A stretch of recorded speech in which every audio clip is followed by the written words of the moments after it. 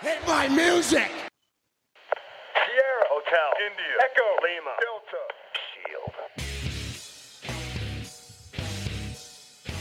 You are now listening to the SMC Wrestling Podcast with your boys, The Smart, Caleb Baldwin, The Mark, Carl Irvin, and The Contrarian, Rance Morris.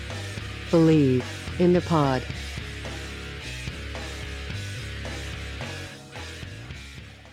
What's happening, everybody? The Outsiders have taken over the SMC podcast for today. It's your boy Rance, aka Ray Cash. We are without our dear brother Caleb today. Overnight's our bitch, but you know what? He's making that money, that guap. But it's just me and your boy Carl. What's going down? Not much, man. Shout out to Caleb because I know he's trying to save up money for this WrestleMania trip. So let the man work and make all the money he can. So we'll try and do our best without him. I think we've got a pretty good show planned, so it should be awesome. If you have never read either me or Carl over our 6-7 years writing at Lords of Pain, we do a column together called The Outsider's Edge. And it's pretty interesting. So you're kind of going to get that in audio form tonight. So I think you guys will like it. We're a little different. We lean a little more to the contrarian side. But yeah, man, let's give it a go. We had to do this because so much has happened in the past 7 days. This was actually supposed to be our award show. You'll get that later. Right now, we got to get to some important business. And first on the docket is Chris Jericho and Kenny Omega have apparently had the greatest build in the history of builds, in the history of wrestling, in the history of the world, in the history of the galaxy. Yes, sir. Yeah. So, yeah, go ahead, lead them in. Let them know, give them the deets, and then we can kind of talk about it here because I think we'll have some interesting stuff to say. I've already gotten into one argument about it on Twitter. So I've been keeping my mouth shut for numerous reasons, but on this situation specifically for this. Yeah. Because I didn't want to show my hand. You know, if you're a poker player, everybody, if you're a wrestling fan, I doubt you're listening to this podcast if you're not a wrestling fan. If you are listening to this podcast, you're not a wrestling fan. Thank you. But everybody pretty much knows that Chris Jericho has signed a one-match deal with New Japan Pro Wrestling to wrestle the cleaner Kenny Omega for the IWGP United States Championship at Wrestle Kingdom in a couple weeks, actually. The build was different. They had a quote-unquote Twitter war. They're both from Winnipeg. Jericho's best friend for 25 years, Don Callis, who also is from Winnipeg, is the United States color commentator for New Japan, who has had the biggest hard-on for Kenny Omega over the past, 6 months, maybe a year. So the little Winnipeg triangle is kind of interesting, but Jericho showed up after Power Struggle, I want to say is the show. Forgive me, I don't watch New Japan regularly, where he beat Beretta, Omega did, and challenged Omega to the match. Alpha versus Omega. All right, cool. Interesting, different. You know, Kenny's done everything there is to do in New Japan, except hold the main belt. But, cool. Jericho started in Japan, always wanted to go back. This is a big match for New Japan, for the Westerners to, take notice. Everybody in America or the Western world knows Chris Jericho. We all are starting to know who Kenny Omega is.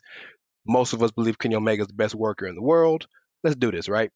Well, after his match, I don't even know who to do with wrestling, to be honest with you. But after his match at one of the World Tag League shows, the lights go off. Jericho, of course, has to have a countdown in his video.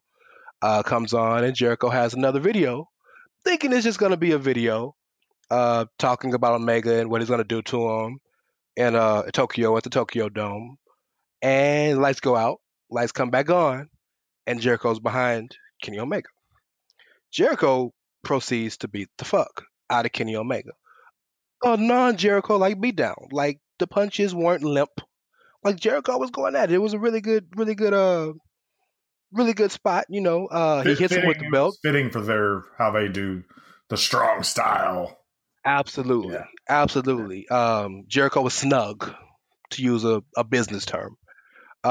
He hits him with the IWGP US belt, and Omega Blades, of course, and the color. A lot of people are happy to see the color, the blood. And Kenny is so good at everything he does. He Kenny sold the code breakers like he got shot in the face. It was really, really good work. The interesting part is Jericho walks out like he's done. He beats up the ref and a young boy. So sorry for them guys. And he walks away. The young boys are trying to move him away. Red Shoes, the ref, is trying to move him away. And uh, Don Callis comes in the ring. Don Callis is screaming the whole time, "Stop it! Stop it! Stop it!" Comes in the ring, check on Kenny because, as I just described, since Jericho is semi-retired and is a podcaster and a rock star and a TV host and everything, right? And apparently a ship captain now. He's kind of adopted Kenny Omega, right? Comes in the ring, check on Kenny. Jericho comes back in the ring and proceeds to cold break the fuck out of Don Callis. They've been best friends 25 years. Right. In fact, the day after that happened, they had a podcast together that they recorded. So, with Lance Storm killing the town. So Right. it's just so it was a Jericho. It was good to see Jericho actually show up, fly out to Japan for Angle, and put some heat on a feud that most everybody who's interested in New Japan dealings would be to put some more heat on that. Afterwards, one of the things I like about New Japan that really enjoy is they always have a press conference that kind of fits in with the sport theme that they have. Omega gets interviewed first, and he leaves. A few minutes after that, Jericho comes in to get interviewed. Omega comes back in and tries to beat the hell out of Jericho. Jericho throws the whole fucking table at Omega, and it's hilarious because he hit the shit out of him with the table. And then Jericho proceeds to cut a Jericho as promo with actual cuss words because you can cuss over there. They don't know what the fuck we're saying anyway. Yeah. So apparently, this is the greatest angle in the history of angles. Well, yeah. Let me know what you think. Yeah, I will. So first of all, I've been from the beginning. I've been all aboard this whole thing. Like, I think it's a good thing for New Japan. I think it's a cool deal for the people who watch it over here, especially. I think it's special for the people who watch it over there because you're getting something kind of different than what they're accustomed to. So I enjoy the Twitter back and forth in the beginning. I enjoyed the video that started all this, the Alpha Omega thing. I like this segment. I think Jericho, being Jericho, did what he did, and he adapted to the style, like you said. He gave him it looked a little bit more brutal, because that's kind of how he they started do it. over there. Remember, he started over there for the record. Like when he was first starting, he was wrestling in Japan a lot, so he knows the style. Yeah, I know that. But like I'm saying, he knows the style, and he didn't revert to WWE style necessarily. He's so good at, like we've said a million times, he's not really reinventing himself necessarily, but he's really good at doing what you're supposed to do correctly to make it, appease that specific fan base or whatever. Jericho's always been a master, one of the best to ever do it, period. So this, the whole thing is really good, and I've enjoyed it, and it's been a small amount of build, and they've done a good job with it. But as I said before, I've already kind of gotten into a little argument, and part of this stemmed from something I saw online where someone had said, "Hey, in 3 segments, Jericho and Omega have a better build than anything WWE did all year," and I take issue with that. Yeah, hold on. Ha ha ha ha! I had to laugh first. I'm sorry. Go ahead. That's fine. That's hilarious. I take issue with it, and it's not because I have a problem with Jericho and Omega. As a matter of fact, it really doesn't have anything to do with Jericho and Omega as much as it has to do with we're just essentially saying that WWE's done nothing good all year long, basically. Absolutely. At first, the argument when I kind of started getting into it, someone was trying to tell me, well, name something that WWE has done in 3 segments that's been better. And I said, well, first of all, hold on now, because that's not what we're saying. What's being said is that in 3 segments, Jericho and Omega have done better than anything WWE has done, period, all year long. So I'm not going to sit here and say that I can think of anything off the top of my head that WWE's done in 3 segments that was as good, that has been as interesting as this. Okay, so Samoa Joe and Brock Lesnar. But that's fine. But I'm just saying, I'm not like, you can argue that if you want to. I'm not going to. I have no problem with that. The point is, of your argument. Yeah. There's been a lot of good things that have happened in WWE, and whether we're choosing to forget or we're just so enamored with the fact that it's Jericho versus Omega that, you know, we just don't care. We're not going to listen to what anybody has to say. I have a problem with that, because let me just kind of go back from the beginning of the year.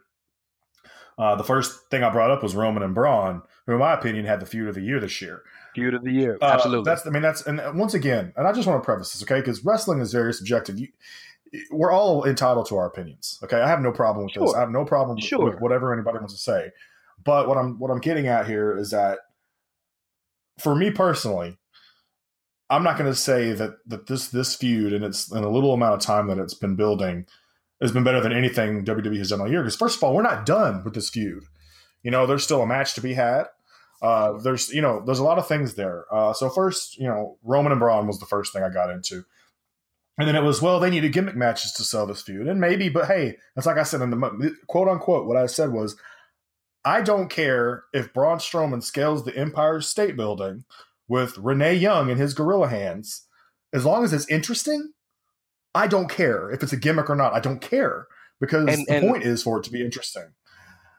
And let's remember that it started off with the regular singles match. And the only reason there were gimmick matches was because the things were so violent they couldn't have just regular one-on-one matches. Right. It just started with the match at Fastlane, I guess, was like, they may have had one on Raw prior. There was a whole lot of matches, and it started out in singles competition, like you said. That's correct. And so moving on from that, I went with, how about the Usos and the New Day, right? They had one of the best feuds of the year, in my opinion, as well. We talked with the rap battles, not only the rap battles, but the actual matches in the ring were outstanding. I mean, the Cell in particular, yes. I mean, all of that stuff was really good. And so that was kind of when I was realizing this. People don't want to hear about these long, drawn-out builds here. They're wanting me to give them something that happened quickly. And the very next thing I went to was Joe and Lesnar, because that was one of the few feuds where, one, Lesnar looked remotely human in recent memory. Yes. Vulnerable, yes. And two, Joe actually got the better of him pretty good. I mean, there was legitimate thought there for a second that Joe might win that title. And so absolutely. I thought in a short amount of time, Joe and Lesnar, with Heyman's help, of course, made it a really good, small feud, because it was kind of like a filler feud that was in between, what Lesnar's been doing with this short amount of dates. Every feud almost seems like a filler feud with Brock. You know what I mean? So for the short amount of time that he was there, they made it work better than really I thought Braun has with anybody else, even with the exception of not even Braun, really, because the match with Braun to me was underwhelming. So, but even the match with Joe, I thought was pretty good. I thought you really thought that Joe just slipped and didn't win the title. It was just too quick. Yeah, it was just too quick. Yeah. So, and that's the other thing. The end game here is, it's a good build for Jericho and Omega, but how's the match going to be, right? Like, and I'm not saying they couldn't put on a classic. I mean, Omega's, like you said, that's probably the least concern of all of us, because Omega can wrestle me right now with only taking one real bump in the ring, right? And we'll have a 3.5-star match, right? So we'll see what happens there. That's the least of the concern of us. But you're absolutely right.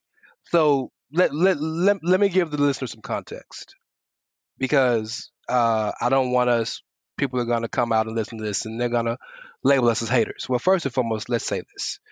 Both of us are enjoying the feud. Okay? Let's not make it misconstrued that we don't like what's happening. I'm not going to speak for you, because I know you speak for yourself. I am very much enjoying this feud. I've already been on record of saying that I'm going to subscribe to New Japan World on the first of the year, and I'm going to buy Wrestle Kingdom so that we'll review it. SMC, me, Caleb, and Josh from Keeping It Strong Style. We're going to review it on the podcast. So I'm behind the feud, number one. Number two, I don't want anybody to think that we're just caping for WWE here. What we're saying is that it bothers me that people are so either so fans rather are either so jaded with WWE, which I can understand to a point, or are so against WWE that anytime something good happens anywhere else in wrestling, it gets automatically elevated because it didn't happen in Titan Towers. And I got a problem with that because all I ask is objectivity and honesty, right? If you're gonna be honest about your bias, then be honest about your bias. I don't like WWE. Cool. You'll never ever hear a criticism from me if you say that. But nobody has the gumption to say that, right? All I want you to do is be honest. So when somebody comes out and says this has been in 3 weeks, this has been, or however long it's been, 3 segments, this has been the best build, a better build than anything WWE's had all year. That's ludicrous. That's absolutely ludicrous. It ain't even been it might not, it's been a good build. It's been a really good build, but it might not be the best build for the damn Wrestle Kingdom. You know what I mean? Yeah, Like, no doubt. Yeah. Naito and Okada wrestled 3 Wrestle Kingdoms ago. That's Well, a 3-year story. Here's the thing. I mean, like you said, you kind of put it best. Like, nobody's caping for WWE. And if anybody, like, we don't have Caleb here today, and he definitely wouldn't cape for WWE anyway. But me, Not at all. I'm never caping for WWE.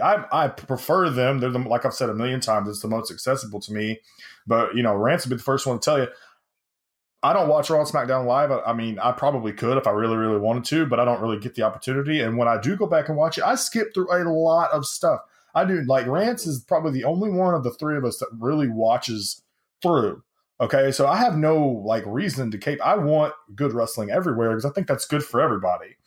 That's a personal opinion, so I don't have a problem. But my issue just comes with the hyperbole. Just this idea that Jericho and Omega is already the greatest thing that's happened this year.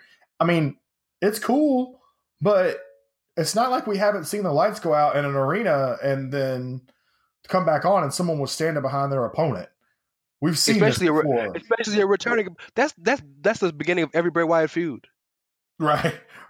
You know what I mean? This isn't like, and the funny thing is, like, 6 months, a year ago, there were a lot of these same people that are all about this that were talking about how washed up Jericho was. He's lost a step, this, that, and the other. Before he got the list, yeah.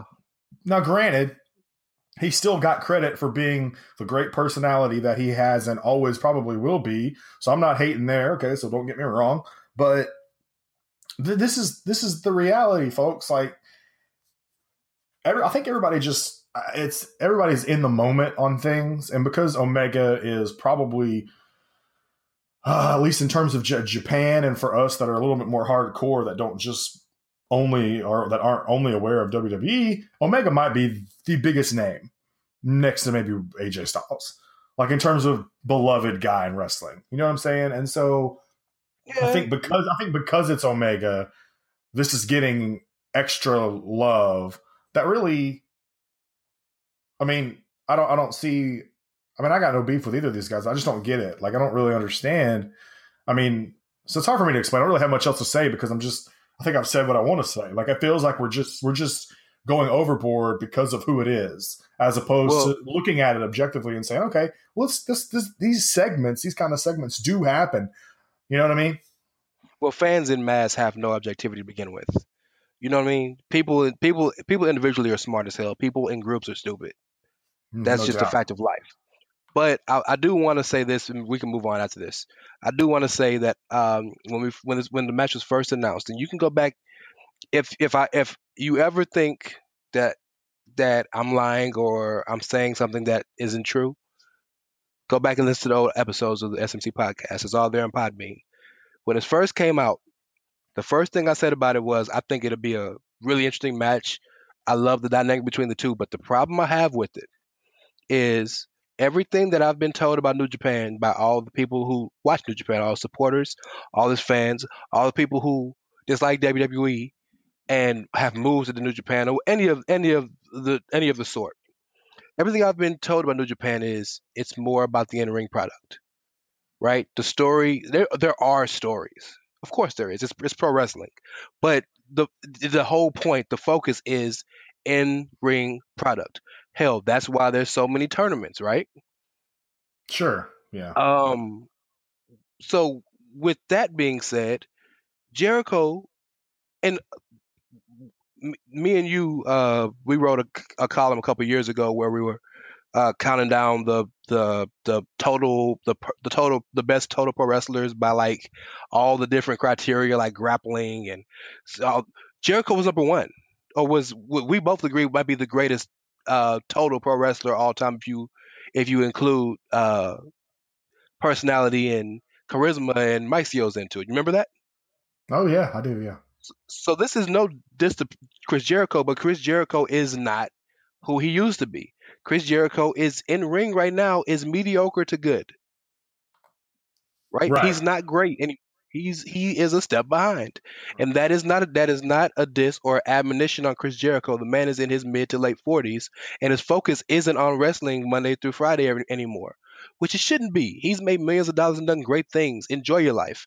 So, but I just felt the hypocrisy of the fans to have a match that's straight out of Vince McMahon's book. Everything about this match is a Vince McMahon storyline. Right. Everything, Yeah, right? Right. Sure. Everything. So to New Japan, Chris Jericho is a celebrity. He's not a wrestler. He's a celebrity to them, right? Sure. So this is not hyperbole. This is fact. He's not a current pro wrestler. We know he can wrestle, but he is a celebrity, no different than The Rock was when he came back. The Rock wasn't a wrestler when he came back. He was a celebrity until he proved he could wrestle again. Jericho ain't wrestled in New Japan or in the country of Japan in 20 years, right? So you have a celebrity coming back to challenge the second top guy in the company, the top Gaijin, or American, not or foreigner rather, in the company. Okay, he starts the feud by beefing with them over social media. He shows up after one of his matches, after a title defense on the Tron to challenge him. Then he flies out and attacks him and beats everybody up around, and then they fight in the backstage area. That's Vince McMahon. Right. Well, just real quick, and we're gonna gotta move on, but like, just to be clear, I want to make sure I don't want anybody to misconstrue what you're saying. This is not a dig at New Japan, because what New Japan is doing here is trying something different, which I applaud. Me too. Cool. Yeah, you know what I'm saying? Like, I'm behind the angle. Exactly. Different. Yes. But what's being said here is we can't be like, okay, well, this is like, I mean, it's so WWE in its presentation, other than the fact that they can cuss at each other or maybe make each other bleed or whatever. Yeah. It's very much a WWE presentation. And so, and I would imagine, and I don't know much about Omega prior to New Japan. He was with Florida Championship Wrestling. Okay. It was Florida or Deep South. It wasn't OVW, but he was signed to WWE for about a year until him and DeMott had issues and he asked for his release.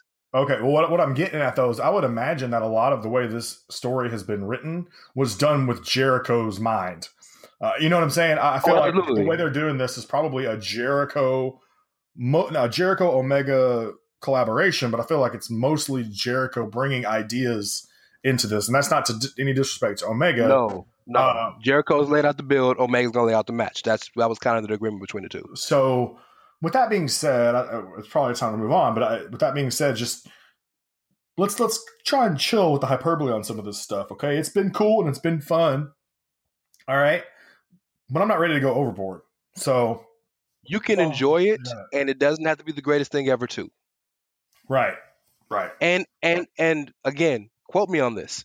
You'll see me right after Wrestle Kingdom You will hear a podcast. You will hear the review. If they come out and wrestle a 5, or since there's apparently more than 5-star matches now, if they wrestle something 5 or more, I'll be the first person to say that I was wrong. Right. I'll be glad to, because all I want is for good things to happen.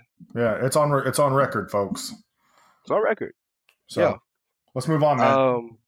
So we talked about something fairly controversial to something legitimately controversial.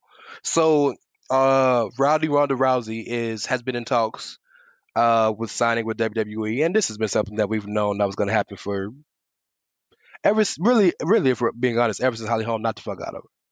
Well, not even that. Just considering the fact that Ronda is a WWE fan, eventually when she's done with UFC, it was probably going to happen anyway. Absolutely, and why not? Why wouldn't she come? But so she hasn't signed the dotted line that we know of yet, but I think that's inevitable. But everybody's favorite retired porn star, Mia Khalifa, has some thoughts about that. Yeah. So Complex News has a show called Out of Bounds with it's a sports talk show with Mia Khalifa and Gilbert Arenas. And it's actually pretty entertaining. I don't listen to it all the time because I'm really not a fan of Mia Khalifa. She really annoys the hell out of me. But they were talking about it, and on there, she was like disgusted that Ronda Rousey would even degrade herself to sign with that wrestling group, saying that that basically she's degrading her legacy for some spandex. And yeah, you know how we are as a community, bro. We lit her up. Hurricane in general lit her up, basically making fun of her porn star past. And she wasn't a porn star very long. But let's say this. The climate is very, very sensitive right now. So I don't want this to come off as me making fun of or shaming Mia Khalifa, because I don't know the lady.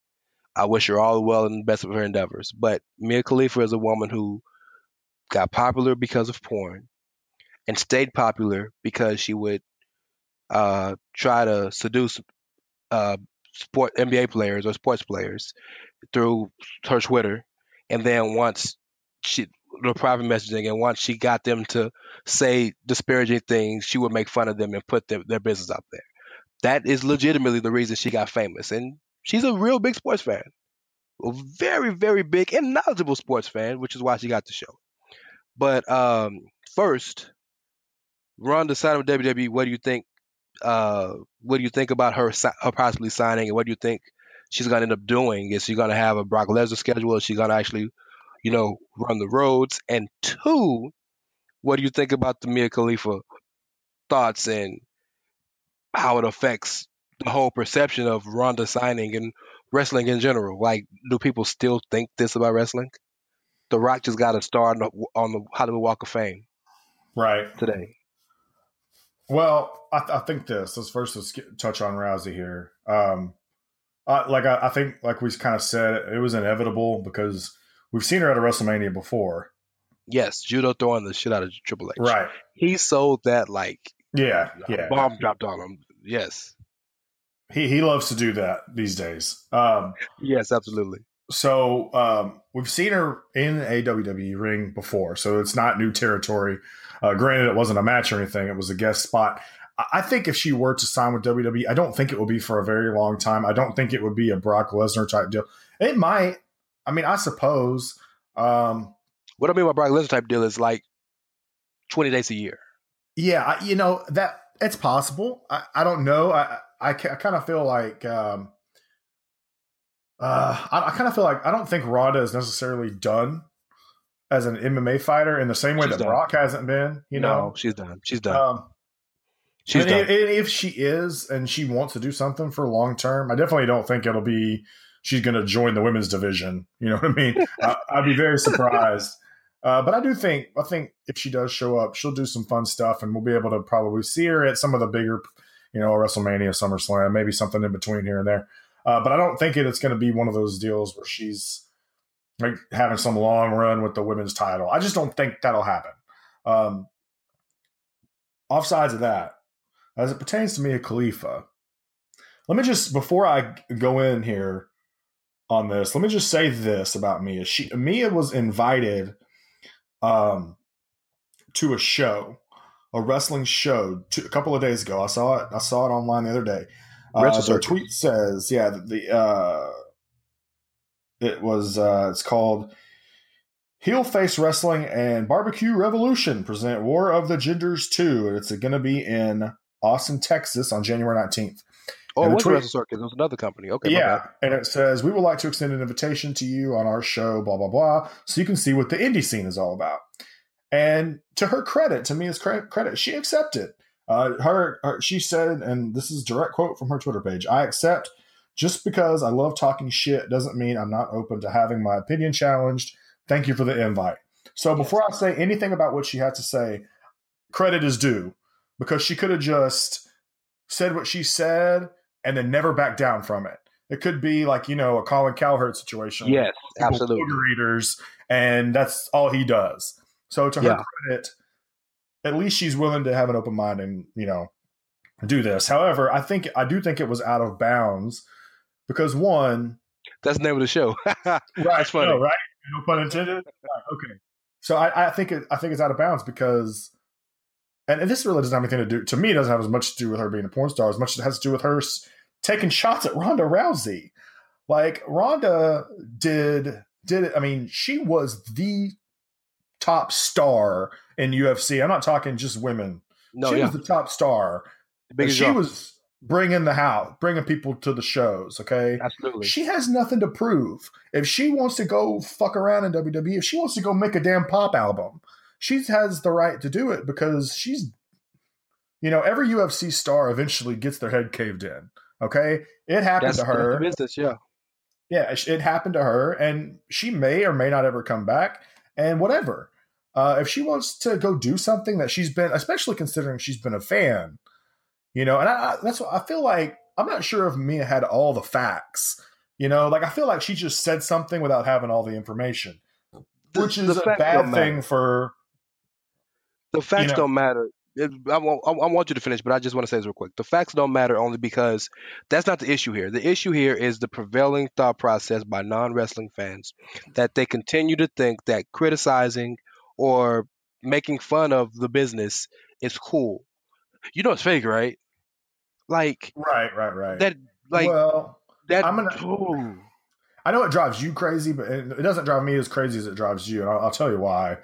Because this is kind of, for most people that don't watch it, it's they already know that it's scripted, right?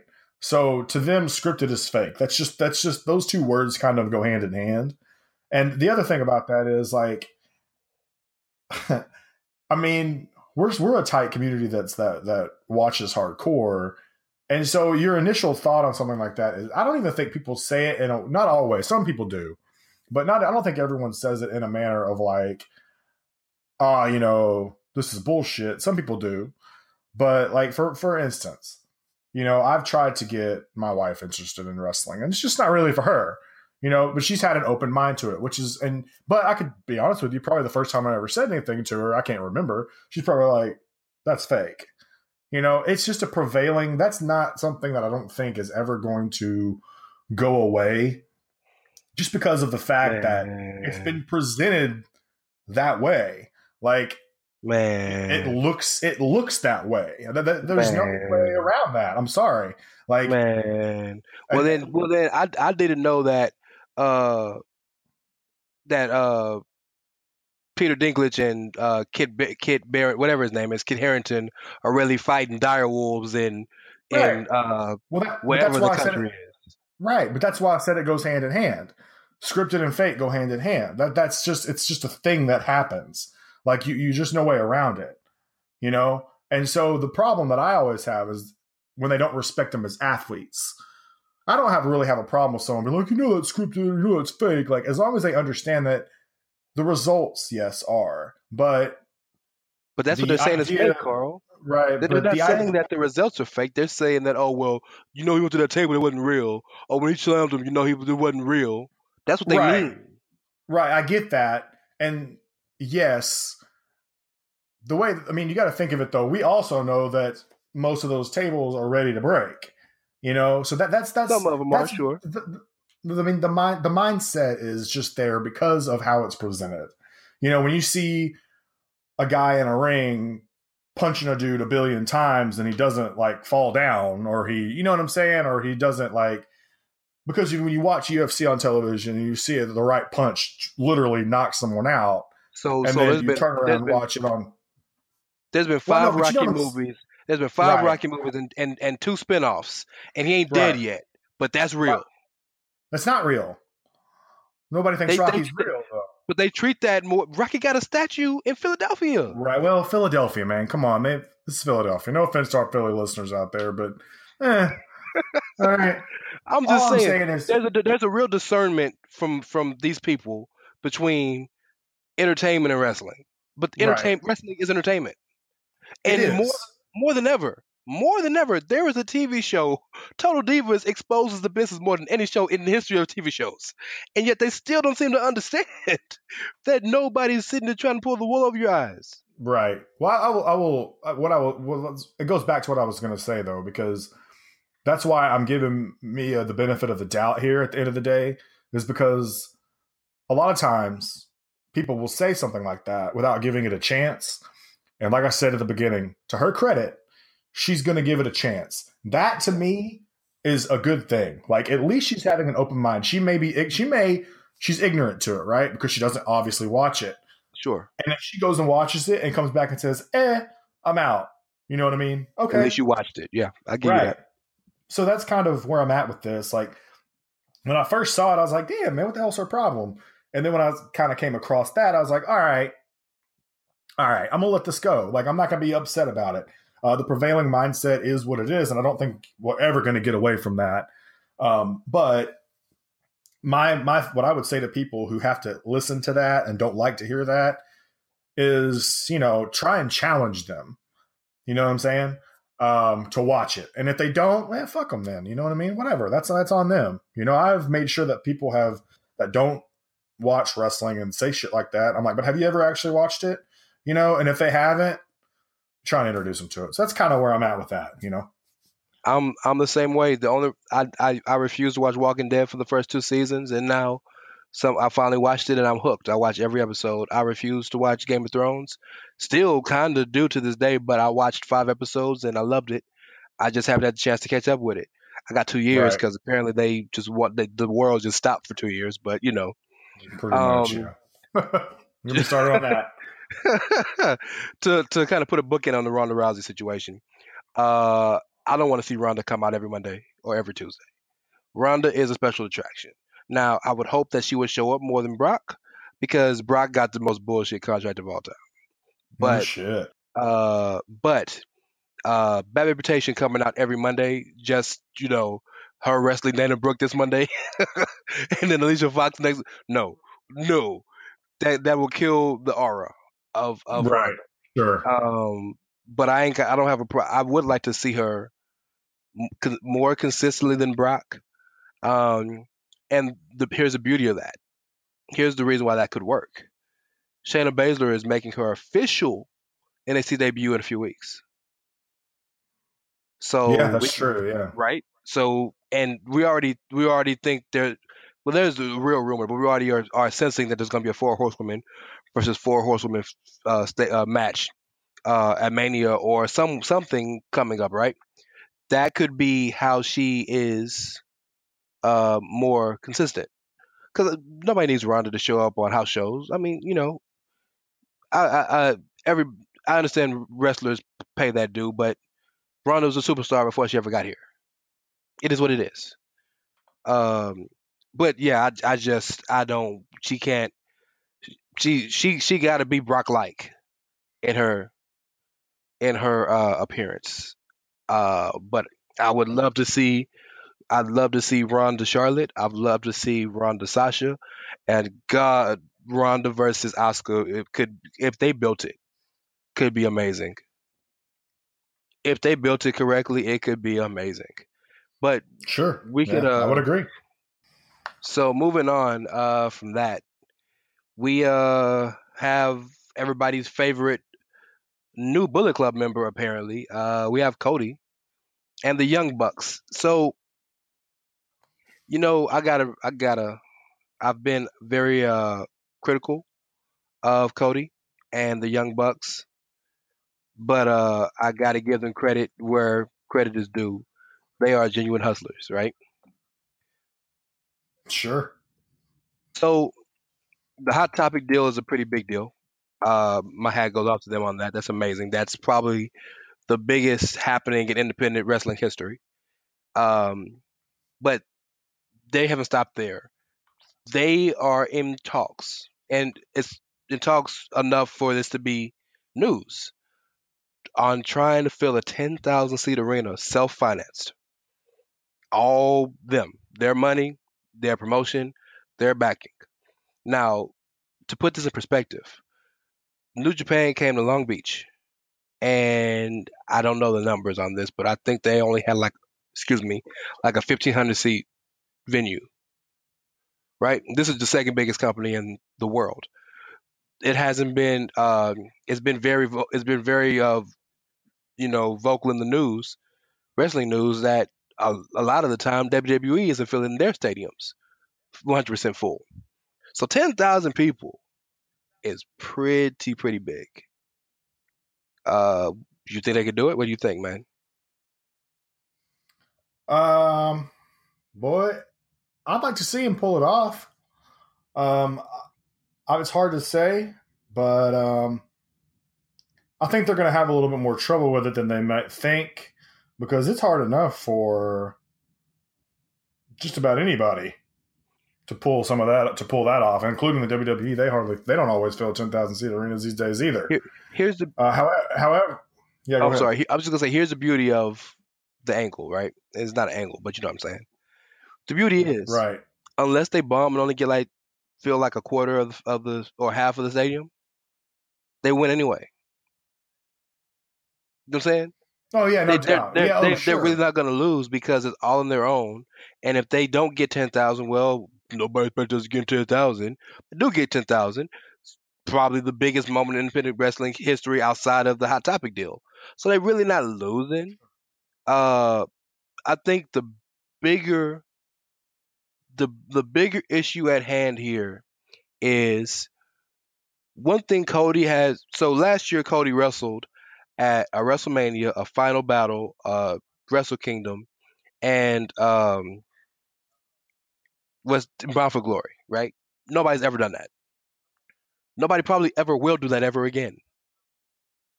Probably not. You know what I mean? So I feel like these guys, though you can throw Marty in there too, Marty Scurll, are trying to feel. I think they're trying to transcend promotions, and that could be really good and really dangerous. Why do you say that? Well, because the importance of a promotion is you have a hopefully unbiased booker that has no bias in the show and is trying to book. This is, of course, in the perfect world. We know this doesn't always happen, but is trying to book the best show for the best for the fans and for the best and to have the best show, right? Once you start getting Sure, yeah. once you start getting uh wrestlers booking their own shows, I don't want to say the integrity is lost, but I go back to look at WCW when Nash was head booker and he booked himself to win a title, booked himself to beat Goldberg. You know, we're laughing, and I love Nash. So, but the whole point of having promotions, and I'm not caping for big business here. I like the little guy just as much as I like big business. But the beauty of the promotion is to, in a sense, protect the promoter. I mean, protect the wrestler. What about payouts? Right. You know what I mean? So Cody gonna have to pay. Let's throw Shane Strickland or Sammy Guevara, right? Let's say those two have a match at this card. How they getting paid? Cody gonna pay him out his pocket? Well, hold on though. Think about this. I'm not saying this would necessarily be something that would happen, but if you have the opportunity, say you're a Sammy Guevara or whatever, you have the opportunity to potentially be a part of something like this, you might work that damn show for free and see what the house brings, and Cody splits the money. You know what I'm saying? That is a possibility. You don't work no show for free, bro. You don't do that. Hey, you don't do that. I'm not. Listen, Sammy Guevara is not signed. He's not signed anywhere of consequence where he's doing good enough to where he doesn't have to get paid for a show. And Sammy maybe Guevara not, but I'm not amazing. ruling out that possibility. I'm really not, just for the simple fact that, I mean, maybe I just think that it's one of those deals because it's a one-time only thing, and basically, if it's one of those deals where it's like, okay, guys, Cody and those boys are like, okay, guys, we don't know how many people we're actually going to bring in, so I don't know how much I can pay you, but if this whatever happens, we're splitting the proceeds up or whatever. It depends on how savvy of a businessman Cody is. Well, the Bucks as well. The Bucks are savvy. And apparently, they're pretty damn savvy. The Bucks are savvy businessmen, absolutely. Exactly, man. I mean, they're already they know what they're doing. I don't feel like they would have gone. They don't think they've gone into this without a plan. Of course, Cody, I'm sure the dude's got money if he wants to pay guys to come wrestle. Do you really, a venue? Can I go on a quick tangent? I want to get back to this. Can I go on a real quick tangent? Do you really believe this is the first 7-figure year Cody's had wrestling? All the matches he wrestled for WWE, all the titles he won, all the major angles he was in, and he never made Road Dogg made seven figures in 1 year before, dog, and that was in 90. That was in 98. Come on, bro, you never made 7 figures, dog. I mean, I don't know, right? I mean, I'm not. If he did, I'm not. I don't think he would have necessarily blown. If he did get to 7 figures, I would imagine taxes might have knocked out some of it. Down to 6. The only reason I bring that up is because Cody. Man, look. So, the reason I'm critical of Cody right now is because Cody does a lot of things that directly contradict the things he says. Okay, he'll say that he loves WWE. He's thankful for the time they had. He says that he trusts Triple H and Vince, and and how they're treating his dad's legacy and all these good things. And then he'll come out and bash them for not doing this for a show or that for a show, or he'll talk about how, well, y'all wouldn't let me leave Stardust, but they don't come out and admit that, oh, well, y'all wanted me to leave Stardust, but I didn't want to leave. Like, a lot of stuff he says is contradictory to me. So when I hear him say that, oh, I had the best financial year I've ever had in my life, I don't doubt that.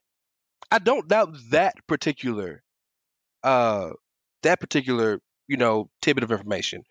But you've never made a 7-figure year, but you've had merch and the legacy merch and the mask, and there's so much you've done, and maybe you didn't have a 7-figure downside year, but with all the bonuses and the merch and everything, because he wrestled in an era where they actually got real bonuses, pay-per-view bonuses, right? Sure. And Cody wrestled on almost every pay-per-view in some capacity. Yeah. I call bullshit on that. I'm sorry. Moving back to the situation. Yes, the Bucks are very savvy businessmen.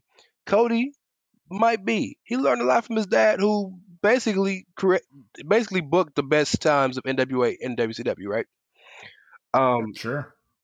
But I don't think this is a one-off. I really think they're trying to.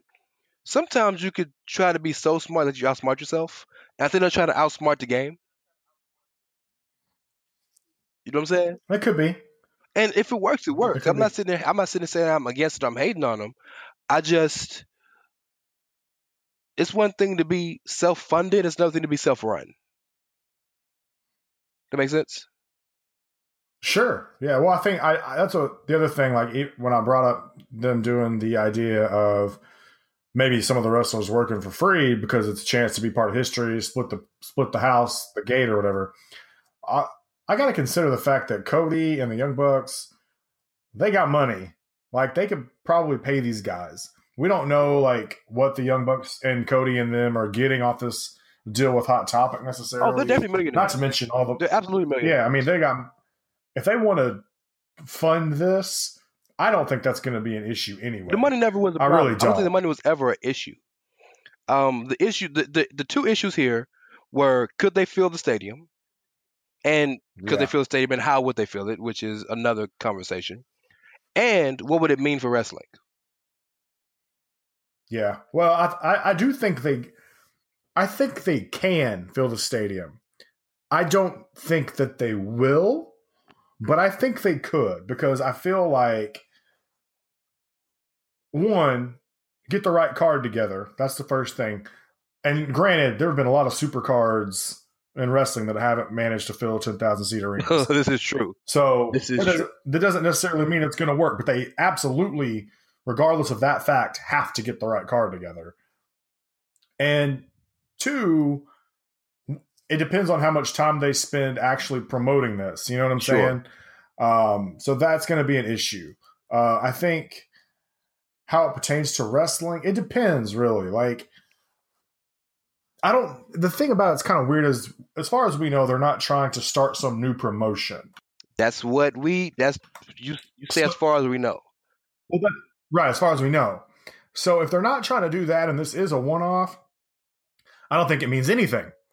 Really, I think it would be just okay. When 2 years from now at WrestleMania weekend, when we're going to go see Bullet Club Wrestling that Friday, don't say shit. Right, you heard it here first. No, but if that happens, that's different. But at the same time, though, if that happens, it's hard to say like what that would do for wrestling. I don't know what it would actually mean, because I don't know.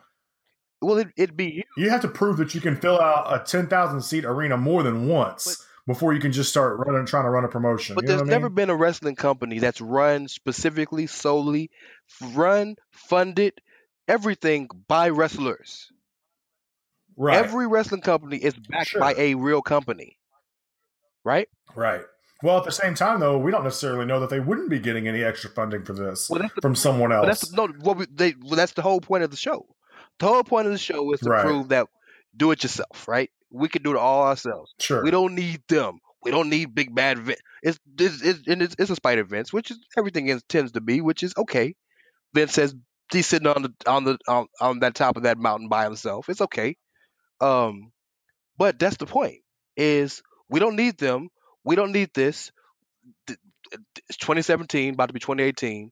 The world is smaller because of all the social media. We can do whatever we want. We're in a golden age of wrestling, which is absolutely true. We're in a golden age of wrestling, and the beauty of it is, if it's not televised, they can get anybody. Sure. Okada versus Naito could happen on that show. If it's not televised, right? New Japan can't say nothing. Well, here's the other thing about this, though. I will say, if this is one of those things where Cody's like, "Hey, look, we can do this, right? Anybody can do it," you know. I think what will happen real fast is, if guys were like, we're worried about it changing wrestling, where like guys might say, you know what, fuck WWE, I'm gonna try and do this myself too, you know, or fuck New Japan, I'm gonna try and do this myself too. Yeah, that might happen, but I think some of them are gonna find out real quick that they can't. Just because Cody and the Young Bucks with their pool were able to pull it off doesn't mean that, I don't know, name somebody, you know, Ryback. That doesn't mean that necessarily that anybody else, Ryback, could pull it off. Exactly. Because here's one thing, Cody and the Young Bucks also managed to get a fucking t-shirt deal for Hot Topic. And very few guys can do that in the wrestling business other than WWE, which they have some merch in Hot Topic. You can find it. Well, so and we also, Cody and Bucks are kind of an exception to the rule anyway. The Bucks are the masterminds, but we need to be completely and utterly clear. The Bucks didn't get a merch deal for the Young Bucks. The merch got a merch deal. The Bucks got a merch deal for the Bullet Club. We need to point that out. Yeah. Bullet Club t-shirts are what got the merch deal. The Bucks have their own t-shirts. Not saying they don't. Sure. But this isn't all Young Buck merch that they got on their own. This is a Bullet Club deal. Oh, yeah, it's all Bullet Club. I mean, if you go into the Hot Topic, and I have, you'll see Young Bucks shirts, you'll see Cody Kenny Omega, and all of that, but it's all in a Bullet Club end cap or a Bullet Club section. But I bring that up to say this. As powerful as the Bucks have become, which I think the Bucks are the most powerful independent entity walking the earth right now. Okay, and they're not really independent because they're signed to New Japan and Ring of Honor. But you know what I'm trying to say, right? Right. As powerful as they are, it took the hottest faction, 10, 11, 12 deep, for them to get that merch deal. And I'm not poo-pooing on the merch deal. I'm not trying to shit on the merch deal at all, because for them to even get it, however they had to get it, is monumental. But I don't want us to confuse this for like saying, oh well, Cody just walked into Hot Topic and said, hey, I want my shirts in the store, and they gave it to him. No, like this Bullet Club is. Imagine if the NWO had shirts in Hot Topic and got an NWO deal separate from WCW. That's what this is. This isn't Hall and Nash on their own getting Hall and Nash shirts. This is the NWO. Right. And I just want to point that out. But they'll get to 10,000 for sure if they can get Phil Brooks to show up. No doubt. Yeah. I don't know how those relationships are. The Bucks and Omega and Punk are super tight. Like really close. There you go. It'll also be a matter of passion for Phil. Not necessarily whether he wants to stick it to Vince, that might have something to do with it, or stick it to Triple H, that might have something to do with it. He ain't got to wrestle. But at the same time, he ain't wrestled in a long time. He ain't got to wrestle. Just show up. You know how many fans will sign? No, how many fans will buy a ticket to see CM Punk in a wrestling ring? They don't give a fuck if he wrestle. Yeah, that's true. I'll be honest with you. If I was a CM Punk, like I like Punk, but if I'm going to a wrestling show, I want to see people wrestle, especially if it's something like what they do on the independent scene, where it's an actual super card of guys. And if Punk's just there to talk, I don't really care that much. As much as I like him as a talker, like I would still want to be there to see him wrestle. But see, you know what I mean? So yes, he will have his hardcores that will show up. That's the difference between so I agree. You and a guy like Caleb. If you're an independent fan, I'm talking about a real independent fan. I'm talking Wrestle Circus, Evolve, PWG, like real independent companies and smaller. Reality of Wrestling, small, right? If you're a fan of those, then the hook for these smaller shows that don't have bigger names is one big guy shows up and just has an angle. He doesn't have to wrestle, doesn't even have to fight, but just shows up, right? That's the hook. Oh yeah, I mean, I've done it before. I've seen it before. I mean, right? Like it doesn't do much for me, but I get what you're saying. But there's the independent scene in terms of wrestlers and fans is bigger than it's ever been. So you have all the Bullet Club stands sticking behind their guys. Then you have all the WWE haters who want to stick it to Vince. So you have those two contingent of fans that are automatically going to show up to the show. Okay. Then you have the people that's going to look at the card and say, damn, the card looks good. Why not? Then let's say if you have CM Punk show up and do a meet and greet. My God, CM Punk's first wrestling appearance in 4 years? Been a while, yeah. Yeah. All right, so we need to run through a few things. Got a couple of quick hits I want to hit before we get on about this thing. We actually really need to talk some current WWE. We're kind of a mainstream WWE podcast. I know, yeah. You and I have talked so many times about how it's like we got to try and stick, to WWE. There's so much crazy shit going on in the wrestling world at all times that sometimes you got to go elsewhere. Well, we're a mainstream show, so whatever's popular, we're going to talk about. Whether it's in wherever it's at, whether it's in Fukuoka, Japan, or if it's in wherever. So before we get to the other stuff, we need to talk about this. So WWE came out today with the Mixed Match Challenge. It's going to be a series of a 12-week series of mixed tag matches, random. you know. I think the important news about this is that it's going to be on Facebook Watch. That's the Facebook's streaming program where they got the Marshawn Lynch show and the LeVar Ball show and stuff like that. And it starts January 16th, and they're going to tape it before 205 Live. So guys that show up on Tuesdays, you got to stay another 30 minutes. Good job. You know what? I just want real quick. God bless you, 205 Live. Those motherfuckers cannot catch a break. Anyway, like, we need to have a 205 Live conversation one of these days because I think it'd be perfect. And this was actually Caleb's idea, and I hate to give Caleb any credit, but it's a good idea. Everybody agrees it needs to be taped on Full Sail, but just, have it before or after NXT. NXT at 7, 205 at 8. Well, I think before we actually went live with this podcast, we did a practice episode kind of deal, whatever, and we talked about 205. I don't think that ever came out. We had a good conversation about it, though, at one point. This is pre-Enzo, all that, Well, I guarantee you we'll be talking about it coming in 2018 with the house shows coming up, with Hideo Itami debuting this coming week, with Rockstar Spud supposed to debut. Oni Lorcan has been acting like he's going to come up. So a lot of changes coming up in the division. So we'll be talking about it for sure. Sure. Oh, not to mention Rich Swann. Wow. That's how much we had to. I know, and that's something we're not even really going to cover today. That's how much we had to talk about. That Rich Swann isn't being talked about. But so the Mixed Max Challenge. Before we got on the podcast, I told you there was a bomb I wanted to drop on you that was really important about this particular situation. We can talk about the matches and all that. That's cool. That's not really that important to me because it's something that it's some streaming. It's just something to do to add streaming and to add more content, which is cool. I appreciate them trying to be different. Here's the important thing. Dave Meltzer is forecasting that they are testing this on Facebook Watch because prospectively, their deal comes up for NBC Universal in 2019.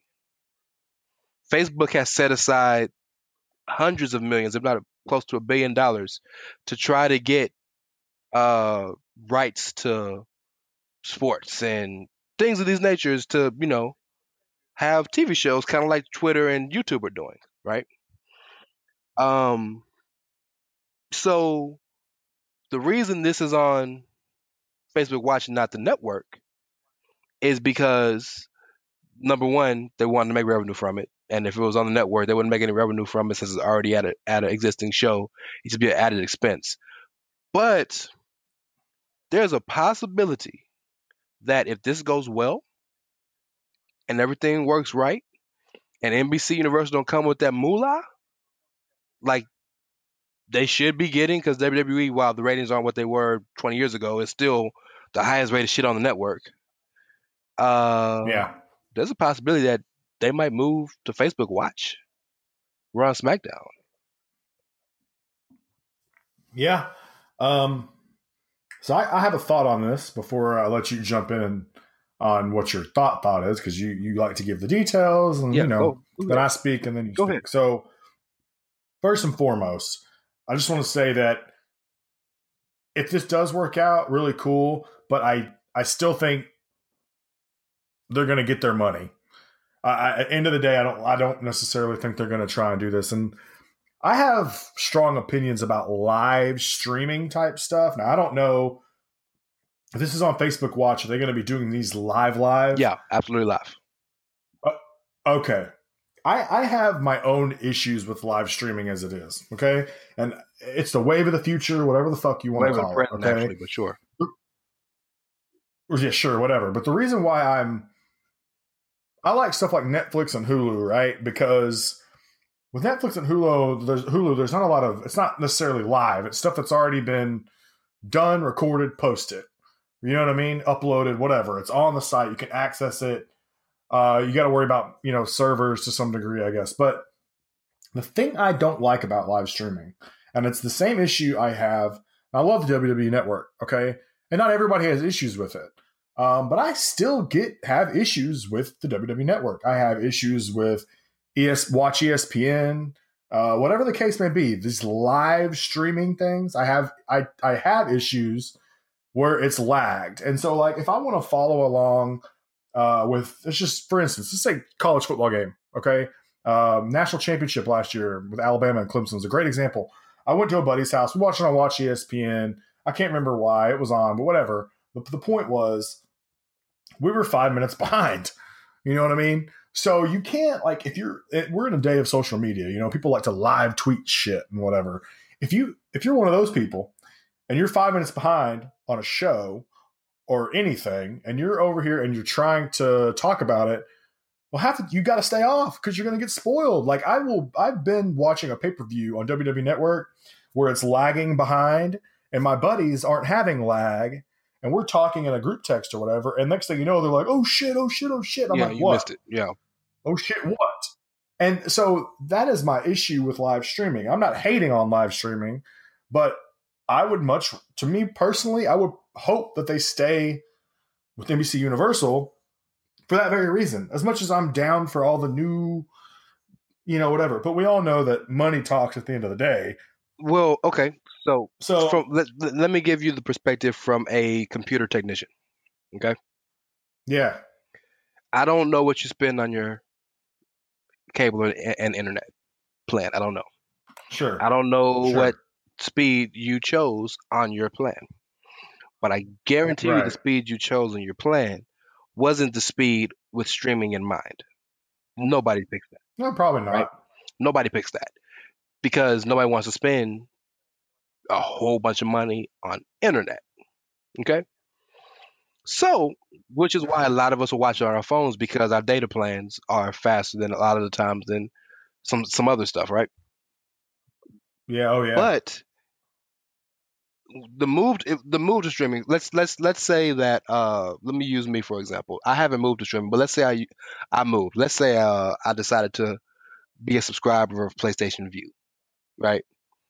And I use my PS4 and my Roku players for the other TVs in the house, right? Just prospectively speaking, right? I would get the highest internet plan so that I wouldn't worry about streaming, and my streaming would be fine. The reason so many people want to blame the lagging on the network, a lot of times it's probably your internet connection or your computer. Oh, no. I don't think it's the network's fault. It's just, I know it's the internet more than anything. I'm aware of that. But yeah, go ahead. But now this is the world we're living in. Just a few years ago, I don't know if you remember, but they changed the signal on the TVs to where if you had to have a converter box or else you couldn't use your TV, right? Like there's always going to be advances in technology to where the old technology is obsolete. If you have an iPhone 4, you can't use the same cord that an iPhone 8 has, right? Right.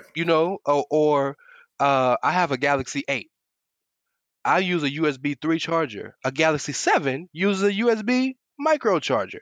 Like you're always going to have to upgrade with the times. So don't let streaming be such a diversion or a fear for you because the thing about that is you're right. I have to jump in because the problem is, and we're starting to get out of wrestling territory and more in reality, where it's one of those things where people start getting priced out of markets because they can't afford to pay for the best internet speed. Well, just so they can watch wrestling, and they're like, you know what? Fuck it. Like I could have just had basic cable that had USA, and I could watch it. And now I got to spend more money to pay for a higher internet plan. I disagree with that. You know what I'm saying? I got to cut something out. You got to. I disagree with that. Look at the money. Facebook doesn't charge any money. Facebook doesn't cost, right? Yeah. Well. Yeah. Okay. Right. But to streaming services, not yet. So we're. That's the point. That's what I'm getting at. I understand the net neutrality and all these other things floating around, possibilities. I get that. Cool. Let's work on the guys that Facebook watch isn't going to cost anything, right? Like NFL games on Twitter don't cost anything, or politics and NBA on YouTube doesn't cost anything, right? Let's just go with that assumption for now, right? Just for now, that we're on Facebook because Facebook has so many advertisers, they'll kill in advertising. right? Absolutely. But Yeah. let's assume that Raw and SmackDown on Facebook Watch is free. Okay? And let's assume that you are going Right. the streaming route. PlayStation View is the plan I would get is $20, $25 maybe. Cable Right. is like $90. Sure. That's not counting on top Well, of the $90 for just cable alone. You have your internet plan that you have to get, or however much the numbers is. I don't remember what the numbers are because I just pay the shit. Right? I don't look at it. Comes out my. I don't look at it. right. But you know what I'm saying? So instead of getting the bundle, you would just get the internet. So it's about Right. Well, see, and that I agree with, and I've been a proponent of the idea of what I've always called like an a la carte package anyway, where it's not like, okay, you order cable and you're stuck with all this bullshit you what don't care want. about. Yeah. Do you pick and choose what you want, you make a plan, but the issue with that is you got to worry about separate networks charging out Now, the that's a ass because they know problem. that people are doing Absolutely. that. ESPN charges And so ridiculous per subscriber. Yeah. Right. And that is my worry. And I don't have anything necessarily against the idea of streaming, or in theory, it's awesome, the idea where it's like, okay, I'm a hardcore wrestling fan. This is really all I watch on TV. This is all I want. And the beauty of streaming too is you can watch it anywhere. You can watch it anywhere. Go ahead. I'm sorry. Right. Yeah. No, you're fine. I mean, I'm a little bit different in my television watching anyways, like I don't usually spend a lot of time watching stuff on my phone. A lot of people do. But what I worry about is like sometimes with technology, I think a lot of times you force people to kind of move to that way. Otherwise, they're left in the dust. And I don't necessarily always think that's a great idea in terms of television, because especially with something like wrestling, which has already kind of struggled in recent memory with viewership. I worry that if you start, but I'm not saying like you wanted to work under the guise that it would be free, and that's different. But if you get to a point where you're already paying $10 for the network, and now it's like, hey, pay this to watch Raw and SmackDown. I get you. You know what I mean? That's always a possibility. I do get the fear. I just, from being in the IT field, progression is inevitable. Right? Oh, progression yeah, sure. is absolutely inevitable. And I feel like the people who fight the progression are going to deal with it the hardest, because when it hits you and you have no control over it anyway, then there's going to be a problem. You know what I mean? So progression is going to happen. If progression never happened, we wouldn't have color television. We wouldn't have Wi-Fi. We wouldn't have cell phones. Right. So. Well, I'm fine with the idea that they're going to do this. I think it's a cool experiment. Yeah. I have this is business. Like, I mean, I'll be watching. It's great business because the money. Yeah, it is. Facebook absolutely. Prospectively will give them. Think about it. Facebook's going to have to overpay the first person that they get. Right. Whoever they get, they're going to have to overpay.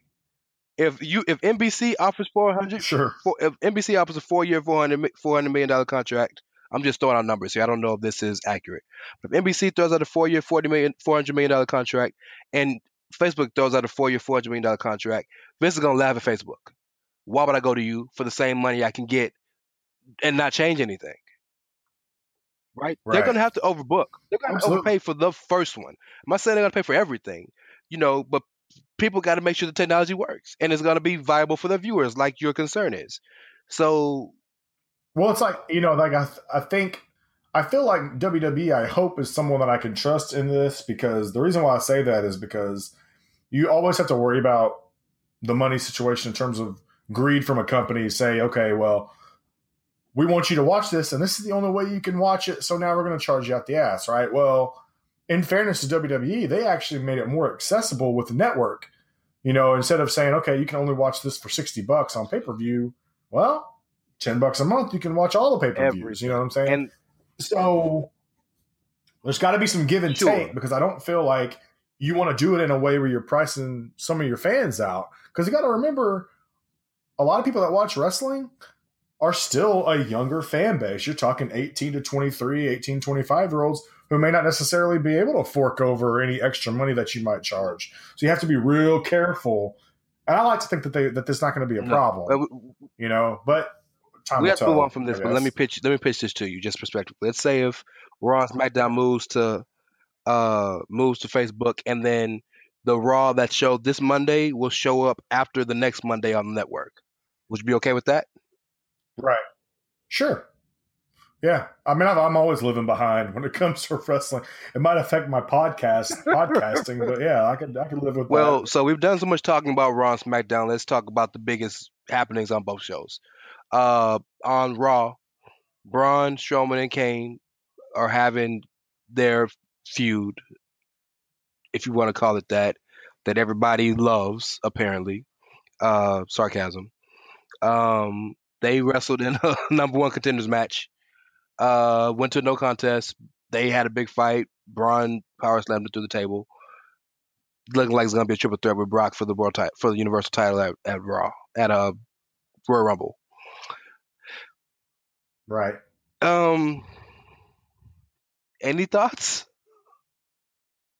Well, first of all, just let me ask you a question. You said, now guys, I know I skip through a lot of Raw these days because I'm especially the Braun Kane stuff. I love Braun Strowman, but some of it is I'm kind of done. So let me just double check. They had a number one contenders match, you said, that went to a no contest? Okay. And the other thing is they've wrestled a couple times prior. Has Kane beaten Braun at any point? No, not in terms of defeated Braun. No. Right. Okay. All right. No. So I'm not one to jump on WWE about random title shots. Okay? It isn't random to me though. But you are.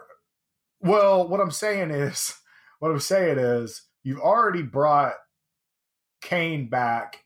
He's Kane, right? If you want to throw Kane in a title match, it's fine. But Kane isn't John Cena either, where it's like, okay, you get a title shot because you're John Cena. Kane really hasn't done much to warrant being in a number one contenders match. Braun has. So I have, like, if Braun wants to be in every number one contenders match for the next year, I'm cool because he's killed everyone. Here's you know why what I mean? Kane's in, and here's if it is a triple threat, here's why Kane's in the match to take the pin. Brock's already beat Braun once, clean. If Brock beats Braun, that's a lot to say at one time. If Brock beats Braun one more time clean, or anyway, even if it's not clean, the aura is absolutely taken down a notch because he destroys everybody except for Brock, who's never there. Right? Right. So the way to keep Braun hot, to keep Brock with the championship, and give him Let's have Brock beat Kane. Yes, have Brock pin Kane. Right. I don't know. But see, here's the thing about this. Like, okay. Here's the deal. I am, and I know you'll probably have a decent argument for me. And I'm not the type to really just get on WWE too much. But the idea of let's keep Braun hot is starting to get on my fucking nerves a little bit. For the simple fact that Braun has been hot and they've had an opportunity to strike and they haven't done it. And if you're going to keep on pussyfooting about with this stuff, like, to me, as much as I love Braun, I feel like he is going to sour. Like, the time is running out. Like, you cannot keep saying, okay, let's make sure Brock doesn't pin Braun because at least Braun's still a threat after this. I'm starting to not care. You know what I mean? And bringing Kane into this is fine for what you're trying to do. I just disagree with what you're trying to do. You know what I mean? Like, I have no problem with Brock being champ, but not at the expense of Strowman, who probably should have beaten Brock the first time. Absolutely. In my opinion. Yeah. So this is, because to me, honestly, and I've said this because I've been so over the Brock Lesnar title reign. I get that he's an attraction. Whatever. I understand it, okay? I don't want anybody to think that I don't get that part of it.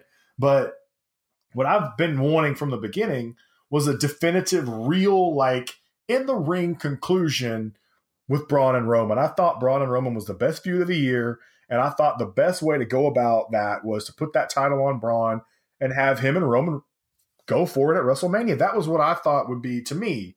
But I understand they want Brock because he's the money man. Or whatever. I get it, but from a fan perspective, at least my perspective, I thought it would be a great bow on what was the best feud of the year? Reward them. Yeah. You know. So let's attack both. Let's attack both of those situations separately. Let's first looking at the Kane situation. Right. Kane is back for one reason only. To put Braun over. That's it. That's the only reason he's back, right? Now, I understand a lot of the fans are rolling their eyes at a lot of situations because for him to do that, Kane has to look credible. And there's a heavy sense of credibility he carries by being Kane, right? He already has a level of credibility by being Kane, especially by being quote unquote Demon Kane or Kane with the mask. Not to mention he dropped all the chairs. Sure. On Kane at the TLC threw him in the chokeslammed him through the stage, dropped the chairs on him and threw him in the garbage truck. But the reason I brought all that up is because when he beat Finn clean out of nowhere, like Finn got sacrificed for the greater good of Braun. And I was against that, but the end game is to make Kane look credible, to look credible enough to go toe to toe with Braun, so that when Braun beats Kane finally, that Braun looks that much better. Okay, so that's the whole point of that. The issue has been that the execution has been lost because Braun's beat him every time. Like from a fighting standpoint, he slammed through the ring, slammed through the table this Monday, but Kane keeps coming back like a cockroach. So that's one situation. The other situation is having Brock. I'm gonna have this hot take. Sorry, James. Right now, Braun would be champ if Brock wasn't in the company or Brock wasn't champion. The reason Braun can't win the title is because Brock keeps it away. Like I think Vince and the world knows that Braun should be or should have been champion by now, but Brock being in the picture, making the money he's making, and truthfully getting the ratings he gets still when he comes or does something, right? He just can't justify it. Like right. I asked you guys before in the podcast, who else is left for Brock to face? Yeah, I'm not being funny. I'm being realistic. Who else is there? Y'all have been rolling. I'm talking about the collective IWC collective fan base. Y'all have been rolling your eyes at the thought of a rematch between Roman and Brock at WrestleMania this year, right? They've been rolling their eyes. I still ain't seen nothing definitive showing that's going to happen. That's on TV. I get all the backstage shit, but nothing on TV has shown is going to happen. But if it happens, cool. If it doesn't, cool. But let's say it happens. He's the only other guy that is credible. Who else is credible? Sure. Don't sit here and don't feed me the Finn Balor stuff. Yeah. Don't do that.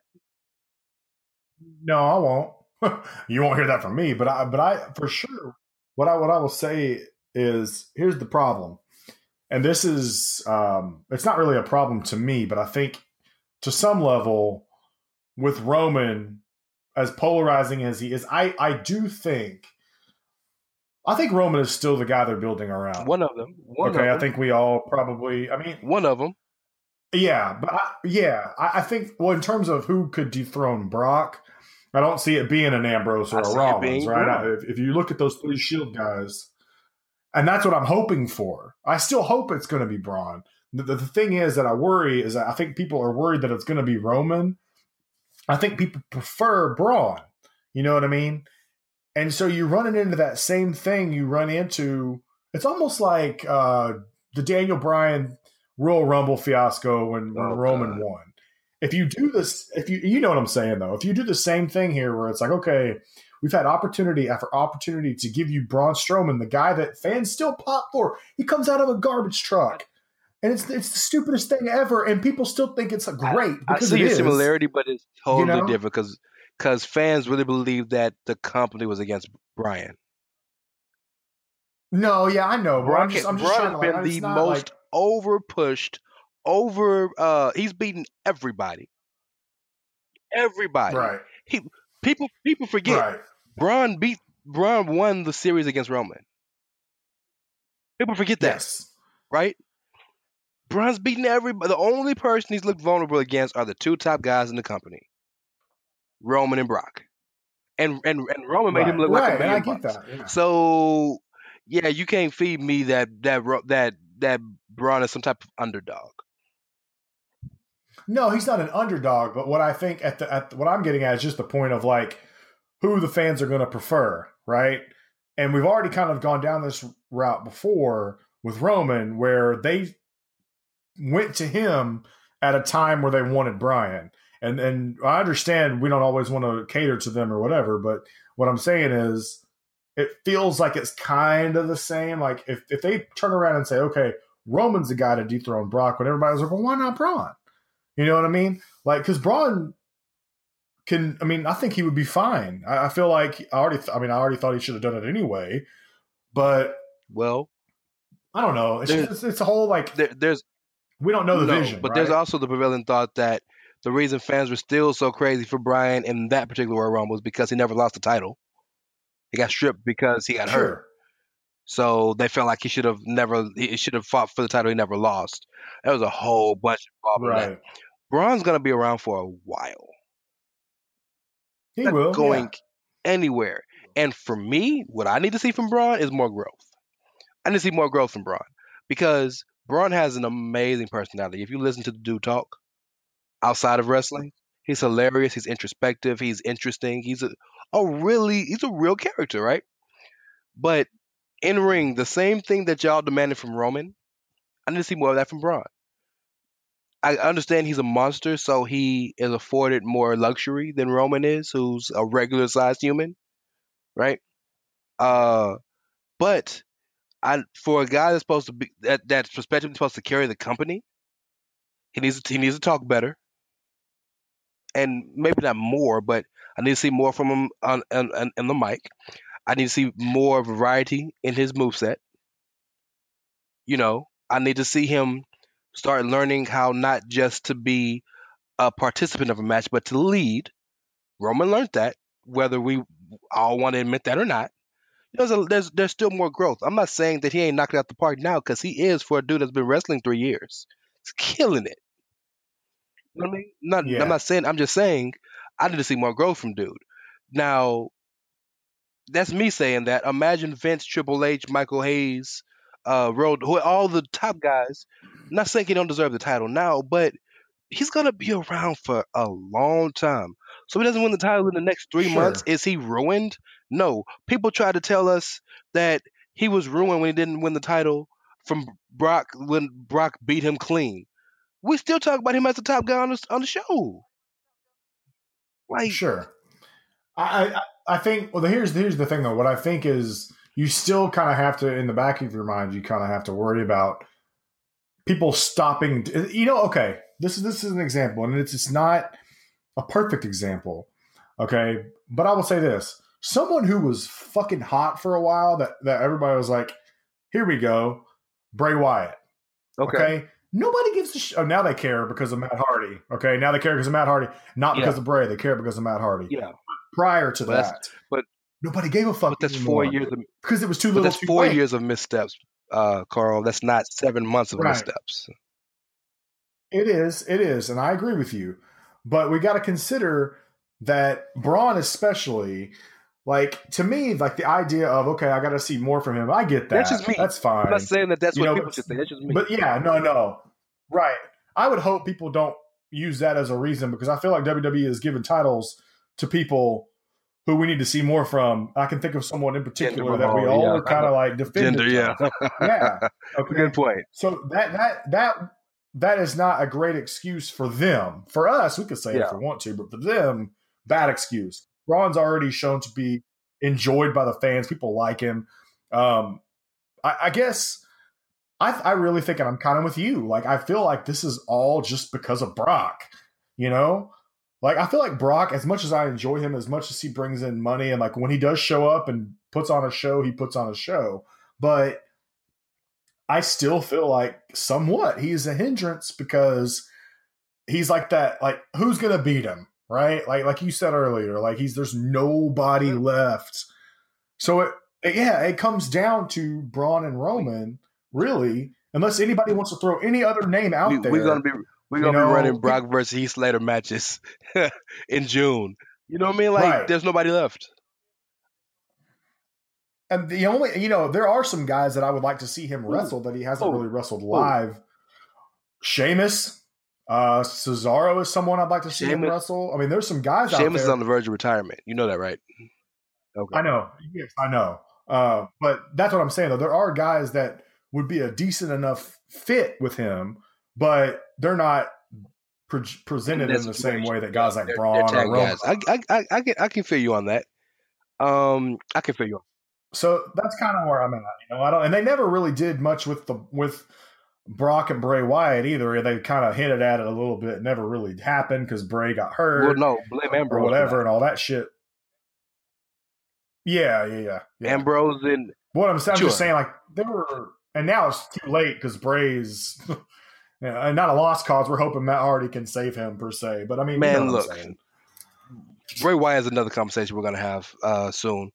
I got a lot to say on Bray, so we need to keep it moving. Real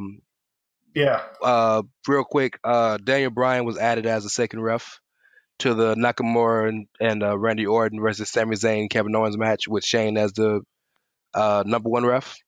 It's pretty notable because for two reasons. One, Bryan is trying to quote unquote keep it fair because we all know Shane wants to screw Sami and Kevin and get them fired. But two, it looks like the turn's gonna happen. Do you see them really turning Daniel Bryan heel? Daniel Bryan? Yeah. Even though it's almost too obvious, and it wouldn't surprise me if they went a different direction, I could see it. Yeah, because I think Daniel Bryan, honestly, even he got over. They made him a heel at times. He's one of those. He's kind of one of those. Like you make him a heel, it doesn't really matter. Everyone still loves him anyway. I actually think he's better as a heel. I do too. But this is the most beloved dude we've had since 2003, John Cena. Yeah. Well, here's the thing, though. He's not wrestling right now, so I don't feel like it's that big of a deal. I think it would be interesting to see how he does as a heel authority figure, as opposed to, you know what I mean? Like, as opposed to what he's been doing anyway.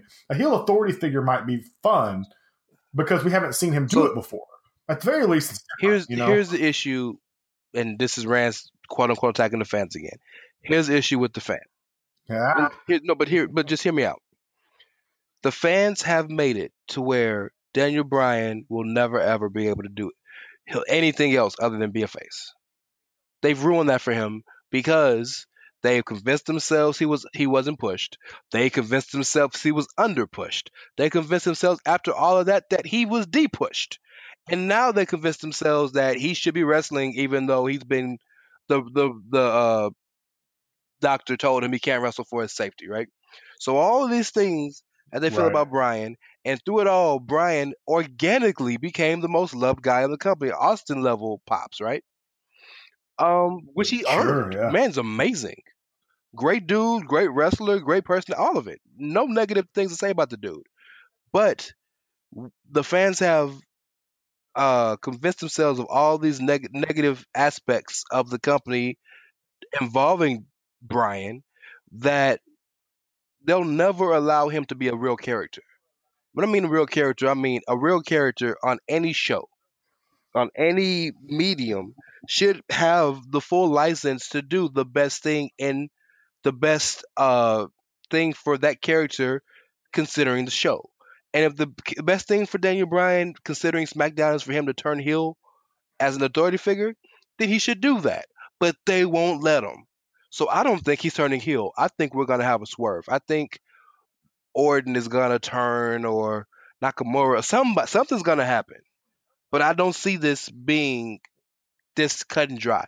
Maybe Shane, kind of way, you know how WWE does. They'll do something that doesn't really make much sense. Maybe Shane's like, I'm sorry, guys. I was just messing with y'all. I really hate Randy Orton because Randy beat my daddy up before you did or something like that. I don't know. But I just can't see them turning. Well, I've thought this. I actually wouldn't be surprised to see Shane be the one to make the turn because one, he's a McMahon. It's in their blood to be shitbags. And two, it would almost be like the perfect crime. Like somehow Shane got around to seeing what Zayn and Owens were getting at.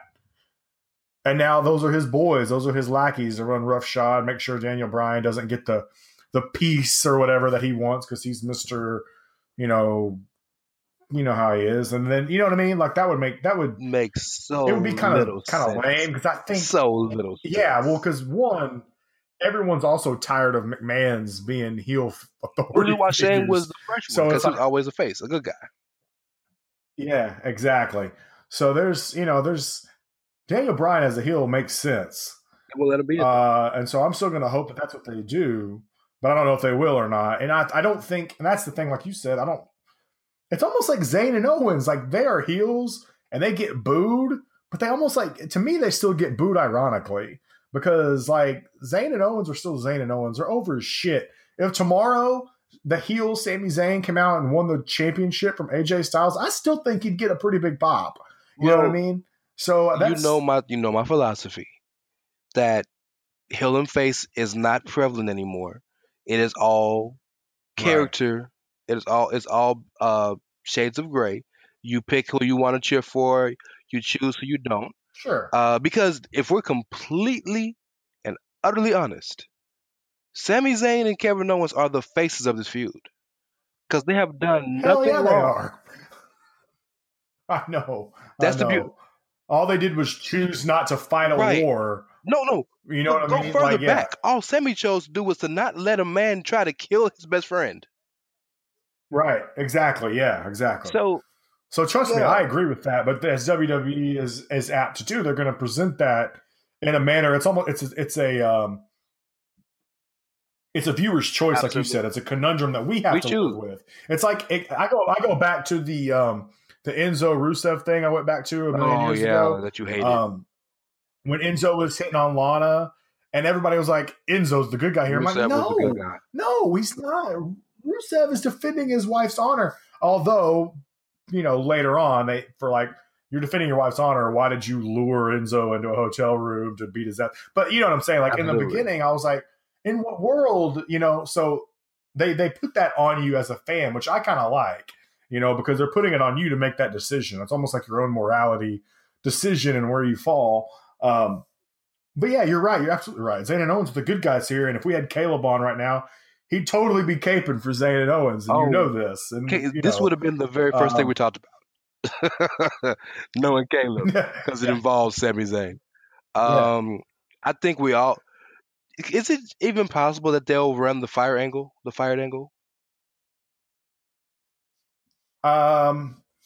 Well, if the internet has anything to do with it, if they do, it'd be dumb because Sami Zayn apparently has been announced as someone who's going to be in this mixed challenge thing. So they also said that it was only going to be 6 women and 6 men, but Kurt Angle announced 8 men today. So much could be changed.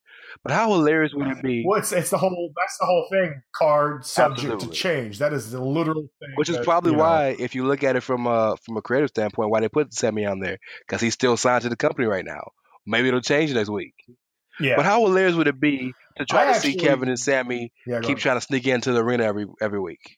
That'd be kind of fun. Yes, I actually would be perfectly fine with them running the fire angle with them because I feel like we've seen the fire angle many times, but I feel like Zayn and Owens, once again, have proven that they can damn near pull anything off together. Those guys are golden together. And I mean, everything they've done since teaming up has just been great. It's so over the top. It's almost like it's a little bit like how it is with Jason Jordan on Raw and how over the top it is. Like it's just to the point of ridiculous. Like that's how it gets with them. The yep movement and the Zayn dancing and Owens kissing Zayn on the head and stuff. Just all the that shit. Is hilarious. It's so over the yep the top. Movement is hilarious. Yeah. So we need to finish this up, man. But I wanted to end this with one thing that I saw on Twitter. Somebody, I don't remember who it was that was posting this, but they were asking people to describe the year in WWE in one word. And with this being probably our last regular show of the year, thought it'd be pretty cool for us to do that, and I'm kind of glad Caleb isn't here for this because I know it'd be very, very negative. And with us, it won't be just negative for the sake of being negative. So I'm gonna go with you. How would you describe the year in WWE in one word? In one word, I had the word from the moment you told me we were going to do this. I'm a little afraid to say it, but I'll go ahead and say it. Inconsistent is my word for WWE for the year. I love the WWE. This is what I watch. I don't watch a ton of wrestling. You guys know that. I typically watch WWE. But I know that for me, when I feel like wrestling is being inconsistent, I start doing things like I'm currently doing, which is skimming through the shows and kind of watching things that catch my eye. What I typically do now is I watch the promos, backstage segments, and if there's like a match that I heard was really good, or if there's a match that I would want to watch personally, I'll actually go through it or, look for the certain spots or whatever. But inconsistent is the word, and I think a lot of it just, I'll give them credit for this. They've made the Universal title a really big deal. And I've got to give them credit for that. Even though Brock isn't there that much, that's kind of why it's a big deal. They've made the Intercontinental Championship, I think, a really big deal by putting it on Miz and letting him run with it for a while there. They've done a lot of good things. But the inconsistency for me comes from just, it feels like sometimes they cave too much to pressure. I don't really like that. A lot of it comes like, part of this is more current in my head with the whole thing that happened with Survivor Series. And everybody can jump on me, whatever, the AJ Styles, Brock Lesnar, they had a great match. It was the better match choice than Jinder. But it felt so hot-shotted just because of the pressure, I think. They've had issues with someone like Bray Wyatt, who's had a real tough year. I mean, he won a title, he won the world title, and then the feud with Randy Orton, which was started out so awesome, just completely like it went from like amazing, and then by the time 2017 rolled around and you're still doing this, to just right down the It was tube. amazing, and then they had to wrestle. It failed. I mean, they had the bell had to ring, as they say, right? Like, inconsistent, man. I mean, they've had issues with Nakamura. I mean, I don't even like, when he first showed up, I was happy, but like you said, they kind of oversaturated. It's not their fault. They have to. He's on the main roster.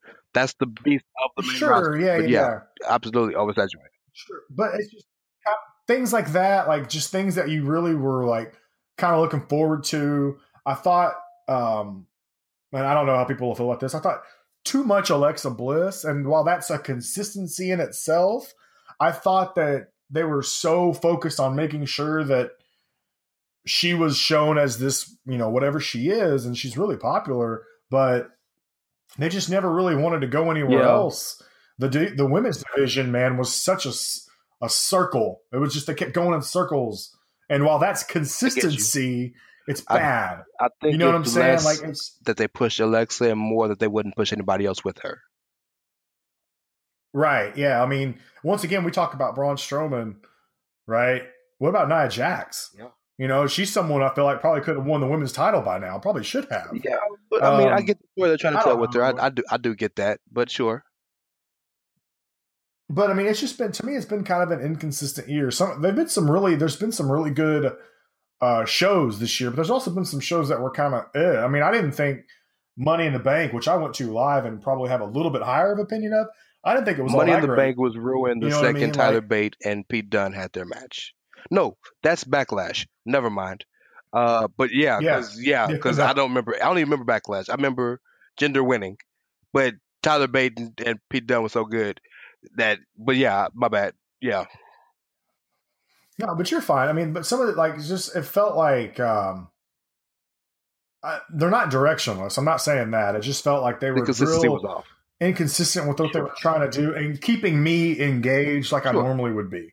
That's where I would go with WWE. And that doesn't mean that I'm giving up on them or that I'm not going to watch them or whatever. As far as, we know that it's coming time, when Royal Rumble season, when that starts picking up, we're into the thick of the good stuff. Once January usually. hits, yeah. So, yeah, exactly. What about you? That was a good answer. That was a way to be critical yet understanding. My word is that's me in the always middle. in the middle. Go ahead. I'm gonna use the word long. Everything seemed long at WWE this year. From a literal standpoint, Right. 3 hours of Raw, 2 hours of SmackDown, and then an hour of 205 Live. Like TV, and I watch everything. So for me to say that, that's long. Every big four pay-per-view is 4 hours now. WrestleMania is 5, 6 if you count pre-shows. Long. And again, I don't have a problem with that, but that's a lot for people. But storylines were long. Like the Usos and the New Day are still feuding. You know what I'm saying? They had to blow off in a Hell in a Cell, and they got another match this Sunday. So feuds ran long. The whole endless 5-on-5, five fatal 5-ways every month for like 4 months with the SmackDown women, and all of the continuous tag matches with the Raw women. It's just. Here's one. Who trashed Breezango's office? And we finally getting we just got the answer to that officially Tuesday. They finally admitted it was the Bludgeon Brothers, and it's Bludgeon Brothers versus Breezango at Clash of Champions. But absolutely. Yeah, how long did that shit go on? Right? They moved away from the storyline, and the essentials like, hey, by the way, someone jumped y'all. But long. I appreciate the fact that Vince looks at WWE not like a wrestling company, but like an entertainment magnate. They liken themselves instead of liking themselves to New Japan and Ring of Honor, they liken themselves to Disney and to Fox. I respect that because to an extent they are, because they have so much different media. They're not just wrestling. They have TV shows, they have movies, they have a music group, they have their own streaming network. They do so many different things. So I appreciate that. But from the wrestling standpoint, you have so much content. And I believe that the reason there's so much content is because they don't expect you to watch it all. They don't expect you to watch it all. They don't expect the same person watching Total Divas to watch 205 Live. There's no way. They don't expect you to watch it all. They expect you to pick what you want to watch and enjoy what you watch, right? But I'm completely understanding that it is a bit overwhelming for people, and I think that is the biggest takeaway from the year, that things were just so long. And I don't know that that'll change, and I don't know if it should from my personal standpoint, but for a lot of other fans, I get that they want it. If I pay my money to go see a Supercard at WrestleMania, I expect to be there 6 hours. When we went to Dallas, we got there at 1:30. Yeah, this is what I expected to do. Royal Rumble. We went to Royal Rumble. I took a quick 20-minute nap during Rich Swann and Neville. I was ready to go. Yeah. I'm with you, and I think to your point. For me, the length doesn't bother me that much because I'm very, very, very tight with what I watch. I don't watch a lot of the network stuff. If there's a specific special I want to watch, I'll carve the time out to watch it. I watch Raw and SmackDown. I watch pay-per-view, but I skim through Raw and SmackDown. You know what I mean? I'll watch an entire pay-per-view, but sometimes I'll lose interest if it's just a match I've never really cared about. I don't watch a lot of the network shows. I don't watch Total Divas. You tripping on that. Total Divas is awesome. The paper.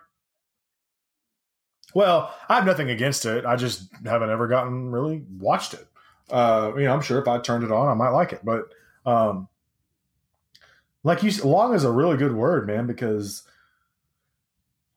for people in this day and age, especially with the short attention spans, it's hard to keep everybody interested for a 3-hour show. I mean, but like you said, it's also a variety. Like they got to have something for everyone now because they're trying to expand Sure. reach. You have your mainstream shows that run SmackDown. You know, You have your niche shows with NXT and 205 Live. You have your TV shows with Total Divas and Total Bellas and the things they're doing with that. You have your movies, and not only are they just doing movies involving wrestling, but they had like some really good regular movies this year. What was the movie with the black dude? The superhero movie that got great reviews, you know. And the Bruce Lee movie right. that just came out with, which I'll never watch ever in the history of TV, but it's there, you know. And then they making money with the music, even though, sorry, Jim Johnston, love you, brother, but keep your head up. But I understand why Vince looks at himself as a mogul, because he's doing mogul shit. It ain't just wrestling. He is, and what I think what you're seeing is, I think who it's affected the most is probably the more hardcore wrestling. I wouldn't say that because else. they're still getting the content they want. It affects the tweener fan, the twinge fan, the fan that's on the fence. You know what I'm saying? It's affecting them more than anybody because they're already feeling a certain way about the product because, well, it's not catered to me. Well, no, because it's catered to millions of people. They're the ones that's being attacked. Right. The type of fan I am, the diehard fan I am, if Raw is 3 hours is 180 minutes. If 30 minutes of 180 minutes is catered to me, I'm fine because it's entertainment. Every episode of The Walking Dead, Right. I don't have to like to enjoy the show. Like I'm wired different. I don't need everything to be about me. I understand that there's a story being told, and certain aspects of the story aren't going to affect me. You're married? It's very rare to find. It's very rare to find a show from start to finish where you're going to love every subplot or every story. I can think of probably 2 shows I've ever watched where I enjoyed them from start to finish. And I'm not going to name them, but I can think of 2. You tease. What? Let me. Yeah, I know. I'm not going to name them, but I can think of very few. And Raw would not be one of them, right? I've never gone through an entire Raw, really, at least not in recent memory, and been like, yeah, the whole thing was awesome. Like that's, let me flip it for my married friends. Let me flip it for my married friends, right? You're married. Has your wife ever told you a story? Yeah. And you know women have to tell every single detail of the story, right? And that doesn't sound like. Is that not Sally? That's not Sally? No. Okay. Never. Well, you're married to a completely different human being. Because most women I know. I'm lying. Oh, you did a very good job of being sarcastic because I believed you. Right? But when she's telling you that story, probably 10% of that you needed to know or cared about. Right? But you had to hear the whole thing. Yeah. Don't anybody tell her you heard this. Oh no! By the way. Yeah. But yes. No, we never talked about this. I'm a texter as soon as we get off the call. But yeah. I think long and inconsistent are 2 very accurate words. WWE wasn't trash. WWE wasn't garbage. WWE wasn't terrible. And if that's what you really felt, then more power to you. You are completely entitled to your opinion. I would just like your opinion to be objective. And if it's really objective, then you know what? I accept it and I understand it. Because it isn't for everybody. But as we end this year. Well, I would say this real quick because before you finish it off here, if that is your opinion, garbage, trash, I'm not going to tell you to stop watching because I've learned a long time ago I shouldn't say that kind of thing. That's worse than saying wrestling fake. But what I would do, and I would love to hear from anybody who listens to this, what I would love you to tell me is if you feel like WWE was garbage, just answer me this. I don't want you to stop watching. I'm not going to tell you should. Just tell me why you still do. That's a great question. Do that for me. Yes. Just do that for me, and let's talk about it. I'm down to have this conversation like a normal human being. I'm not a child. We can have this conversation. I would love to have it with anyone who wants to have it. I'm just curious because that's something to me. That's like the great mystery to me is like if I don't like something, I'm turning it off. Yep. You know what I'm saying? Like that's just me. I do it all the time, and this is a great example real quick before you run off. I live in Arkansas, okay? And if you know anything about college football, you'll know that the Arkansas Razorbacks recently changed coaches on the football team. So that was a whole deal for like a month there where they were talking about who's going to be the new coach, maybe 3 weeks. And so obviously sports radio goes on and on and on about this. Well, you're in Arkansas. There's not much else to talk about. And some guys, no, it's not. But you've got guys like on certain radio shows, it'll be the same callers that call in over and over and over. And there is a specific guy that comes on a specific show literally every day. And when he gets on there, all he does is yell and scream, and it's annoying as shit. And the first thing I do is change the radio station. The second I hear his voice, I change the radio station.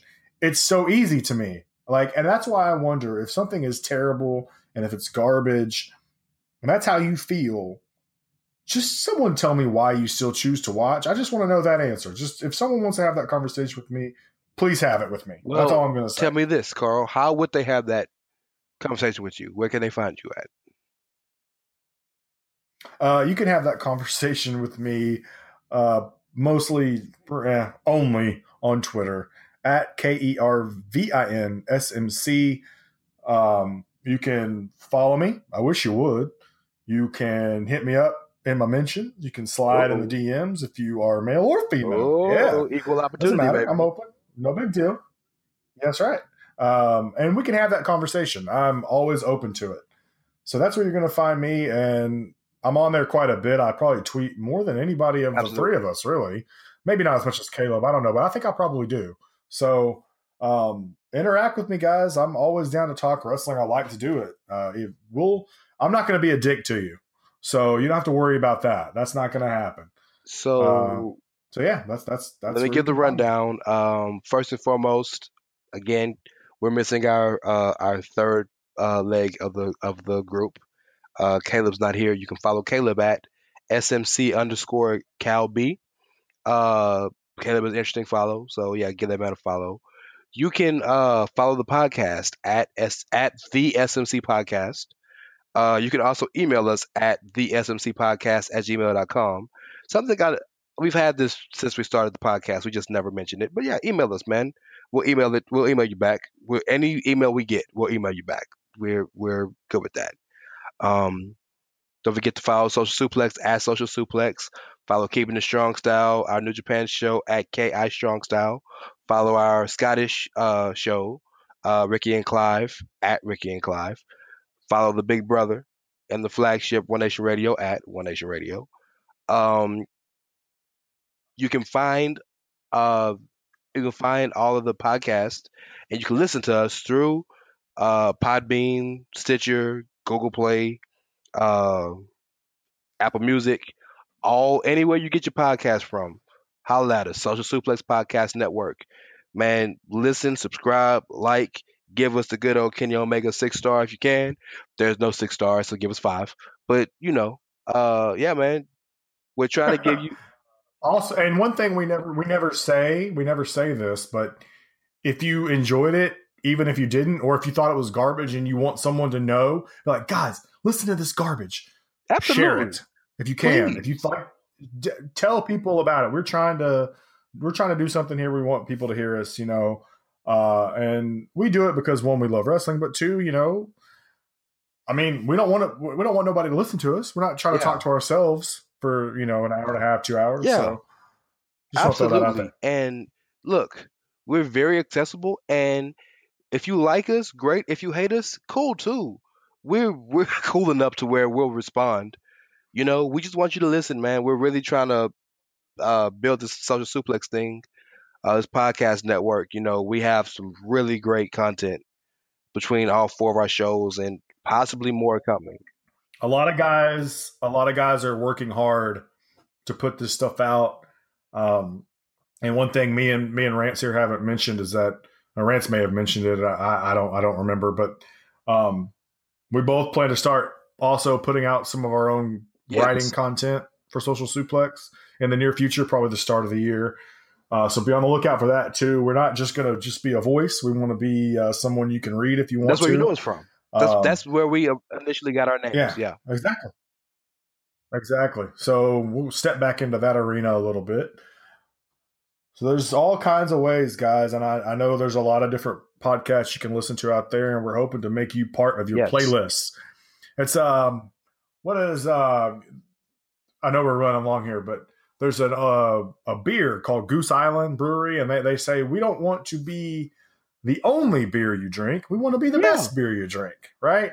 So we're not telling you to be, we don't want to be the only podcast you listen to, but we definitely want to be up there with someone you want to listen to. Yeah. We want to be the best. So that's what we're striving Tell us what we can do to continue to be the best. Please let us know. What we can do to continue. I can tell you, damn it. No, I can't. Last but not least, man, follow me at It's Ray Cash, REY as in Mysterio, CASH as in dollars. I promise you, I'm gonna start tweeting more often. I just have this. No, I want to. My problem is I have very, very distinct and sometimes volatile opinions, and I just don't want all the backlash all the time. So it's just easier to stay quiet. But I'm gonna start tweeting again. I guarantee you this: if you hit me up, I will hit you back. I promise you that. Yeah. Thank you guys for listening. We appreciate you.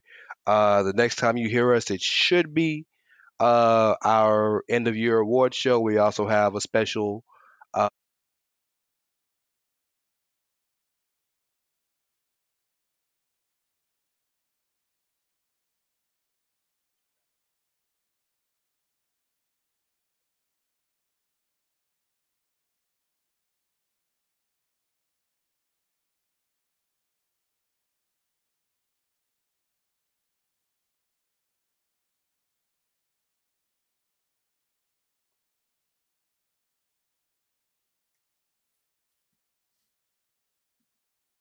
What's so special about Hero Bread's soft, fluffy, and delicious breads, buns, and tortillas?